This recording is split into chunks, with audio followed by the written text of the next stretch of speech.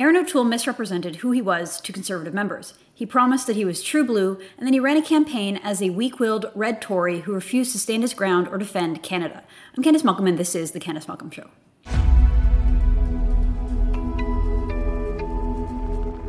Hi everyone, thank you so much for tuning into the podcast today. Now, you probably noticed that we here at True North and here at the Candice Malcolm Show have been much more critical than usual of the Conservatives and of Aaron O'Toole. Now, I know that much of the reason why people like this program, like this channel, the reason that you tune into True North is because we don't typically take an overly critical view of Conservatives. That's what the legacy media does. The legacy media is there day in, day out to criticize Conservatives, to show their double standard, to push liberal talking points, push the liberal worldview, push liberal wedge issues, and basically do Justin Trudeau's dirty work.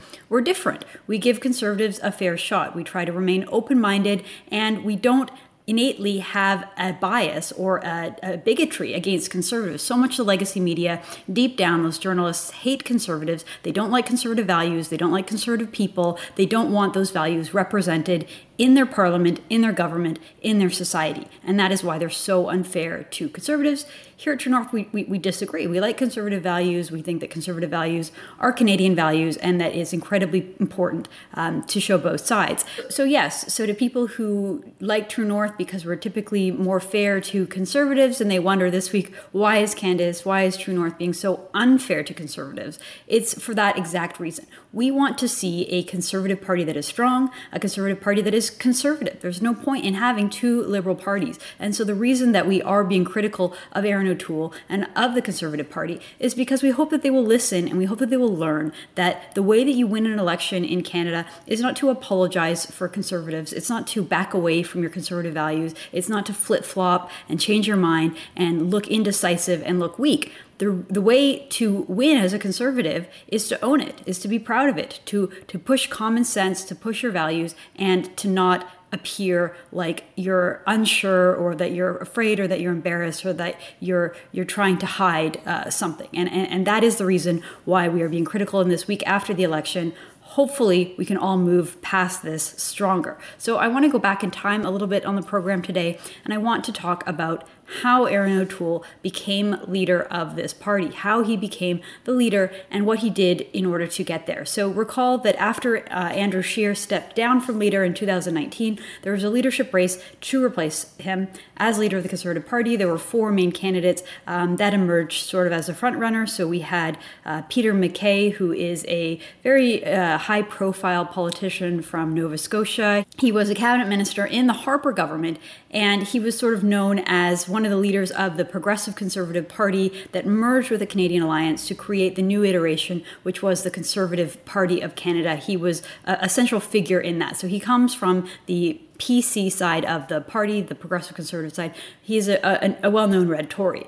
Other candidates, we had Aaron O'Toole, and we'll get into him in a moment. Next, we had Leslyn Lewis, who's a tremendous candidate. She's very well educated, very articulate, social conservative. She's from Toronto. She's from an immigrant family and community, and she was great. But the problem with Leslyn Lewis is that she was unknown to Conservatives. She didn't have a deep history in the party, a little bit inexperienced, and that kind of came out a little bit during the campaign, and no one really knew if she had what it would take to win. And finally, we had Derek Sloan, who is a social conservative. He was really seen as being strong on some of the issues. However, it became very apparent through his campaign that he was irresponsible, he was selfish, and a bit of a loose cannon. He really didn't have what it took. And because of it, just shortly after he lost, he ended up leaving the Conservative caucus and moving to Alberta, running a bizarre independent campaign, and basically got no support whatsoever. So he shot himself in the foot, and he is out of the picture. But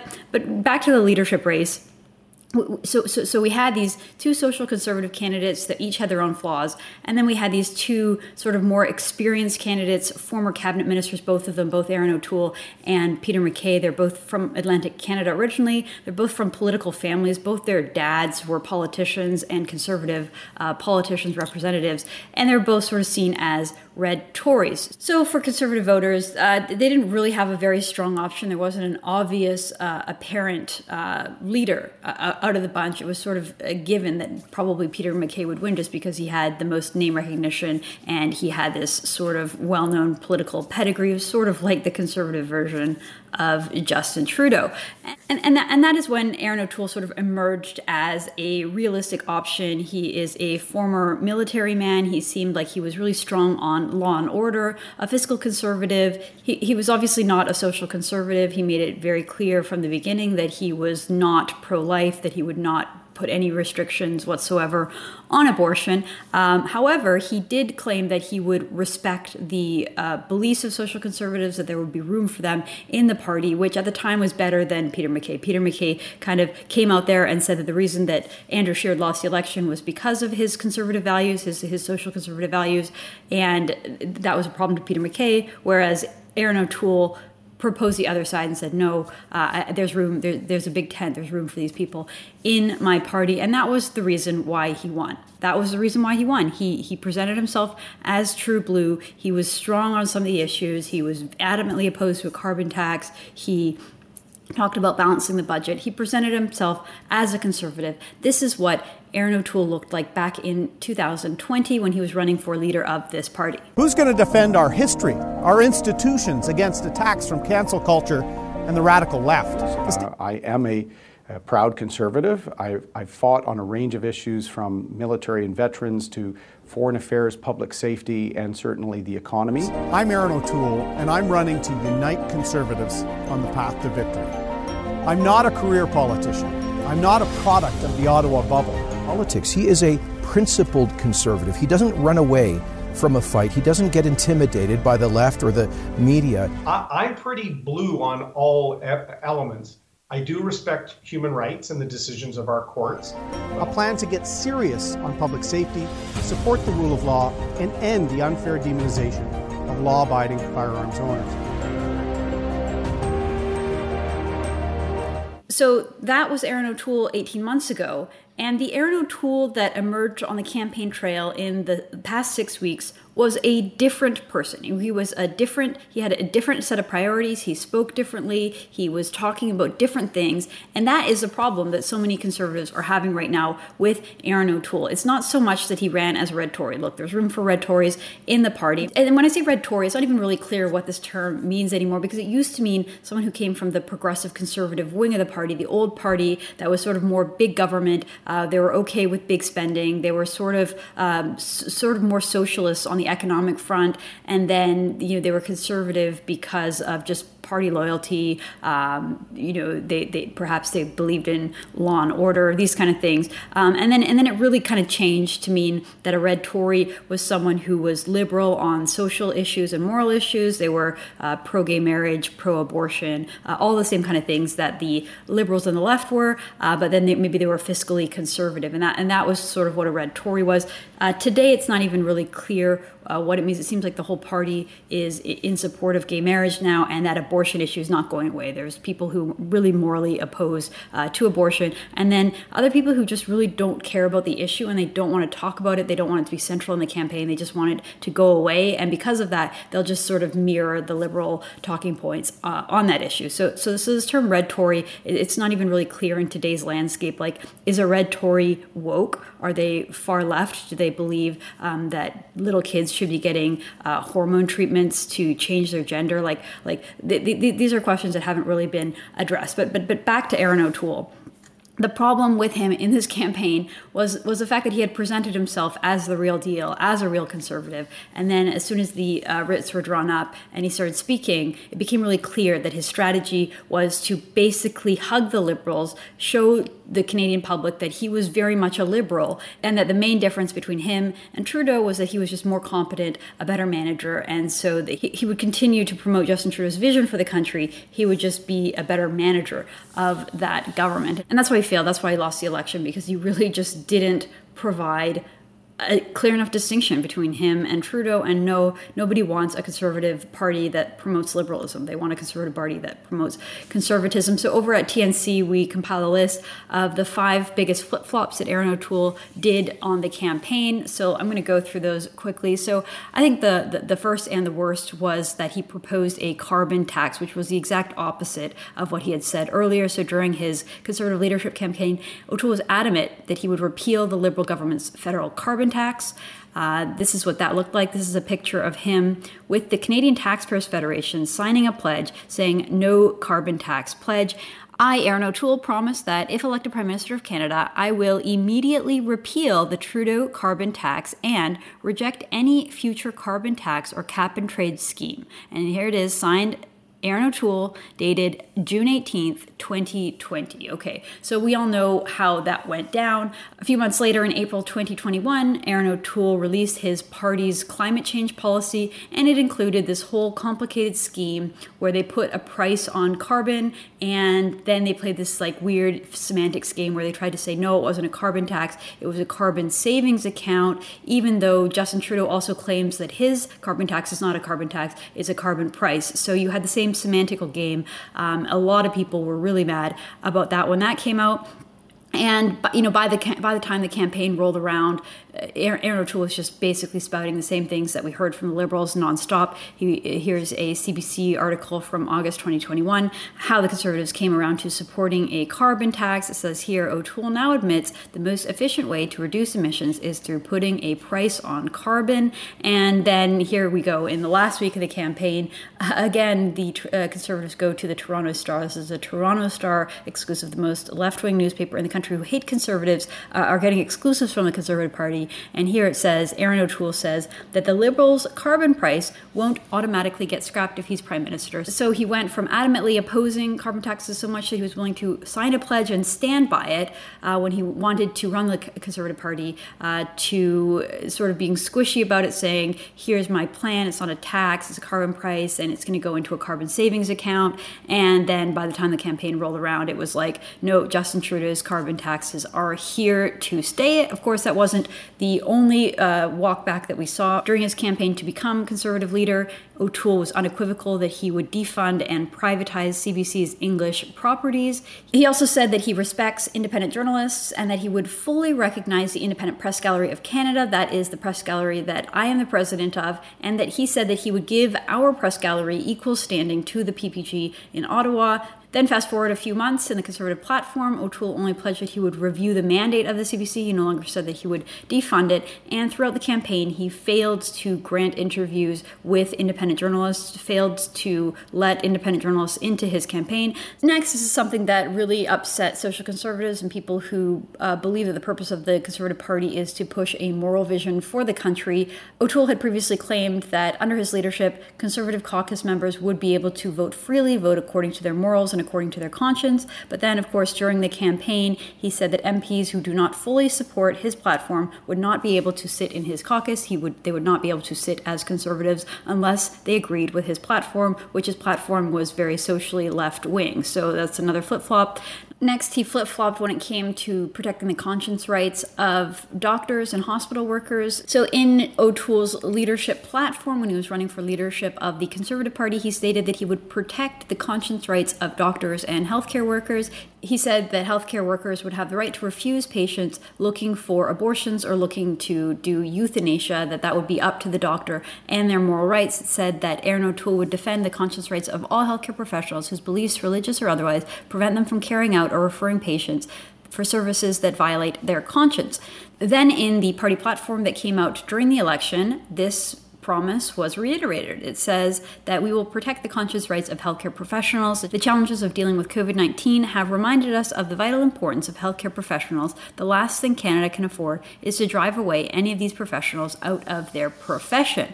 But then, surprise, surprise, halfway through the campaign, Erin O'Toole flipped on that position and said that doctors will not have the right to refuse to refer patients for abortions. He said they will have to refer because the rights to access those services exist across the country. country. We have to respect conscience rights, but we have to be there for referral. So the exact opposite of what he had said all along. So as you can see, there's a trend going on here. And the worst example of this flip-flopping had to do with Justin Trudeau's gun ban, which Aaron O'Toole had opposed. He had used the support of gun owners, legal gun owners, to win the leadership. He relied on that support. And then when it came to the election time, even though it was really clear in his platform that he was going to reverse the Liberal gun grab, the Liberals came out and banned 1,500 firearms rather arbitrarily. Andrew Lawton here at True North came up with an extensive documentary looking at this issue. So if you want to know more about this issue and understand it, go over and check out Assaulted, which is Andrew Lawton's 4-part series on this. But regardless, Aaron O'Toole completely reversed his position. And this is to me the most problematic one, because when it comes to Justin Trudeau, when it comes to the Liberals and the way that they ran their campaign, this idea of creating wedge issues. So Aaron O'Toole is supposed to be a law and order guy. He has a military background. That is one of the strongest areas that he had from a conservative perspective. And so you would expect that if Justin Trudeau tried to create an election wedge issue over guns, Aaron O'Toole would stand up and say, do you know what, Justin Trudeau, you want to make this election about law and order and safety and illegal guns and the problem of gun control? Let's have that conversation. Let's talk about the number of illegal firearms in Canada. Let's talk about the way that you have loosened sentences for people who are found with illegal guns. Let's talk about revolving door prison systems that allow dangerous criminals who commit violent acts with guns are allowed back on the streets. He could have turned the table. He could have stood his ground and said, you're going after legal firearms owners. What you should be going after is dangerous criminals.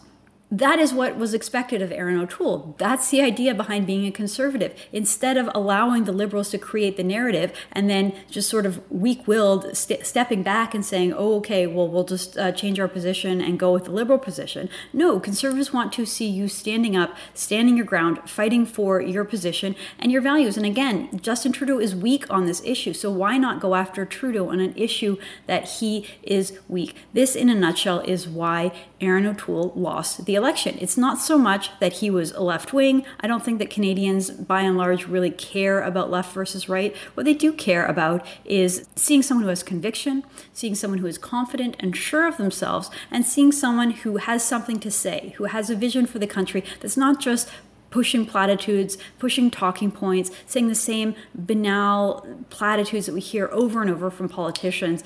They want to hear someone who has an idea, who has convictions, and who stands their grounds. That's not what Aaron O'Toole did in this campaign. Instead, he was sounding a lot like Justin Trudeau, and you could see this on election night. Now, I'm going to play this clip. There's not anything wrong, per se, with what they're saying here. They're talking about how Canada is this great, big, diverse country, and we're inclusive, and we like everyone, and everyone's a part of it. Yeah, that kind of stuff is just common knowledge at this point. You don't really need to create a whole political speech about how diverse and great this country is. We hear that every day from the Liberals. And so again, it's not like there's anything wrong with this message. It's a fine message. But it doesn't inspire. It doesn't excite. It's more like we're being lectured about how we have to like each other. Instead of really presenting this vision for the country, it sounds like Aaron O'Toole here is basically trying to convince you that he is just like the Liberals. So let's see this montage of side-by-side Trudeau and Aaron O'Toole on election night basically delivering the same speech. No matter how you voted, just like no matter where you come from, what language you speak, the color of your skin, the way you pray, I hear you. Above all, we must continue to show Canadians that whether you're black, white, brown, or from any race or creed, whether you're LGBTQ or straight, whether you are an Indigenous Canadian or came to Canada 5 weeks ago or 5 generations ago, que le français soit votre première ou deuxième langue. Whether you're doing well or barely getting by, whether you worship on Fridays, Saturdays, Sundays, every day or not at all, you are an important part of Canada. For our shared journey on the path of reconciliation. It's a conservatism that believes reconciliation is more than a box to check. It is the very keystone of Canada reaching its potential, and it starts with clean drinking water as a basic human right still denied to Indigenous children born today. Let us not forget the past and the dark days we have come through together, but let us still more look to the future and all that is still to come. One that addresses the challenges of today while advancing the dreams of tomorrow. And all that we have still to build together. A conservatism that builds Canada up.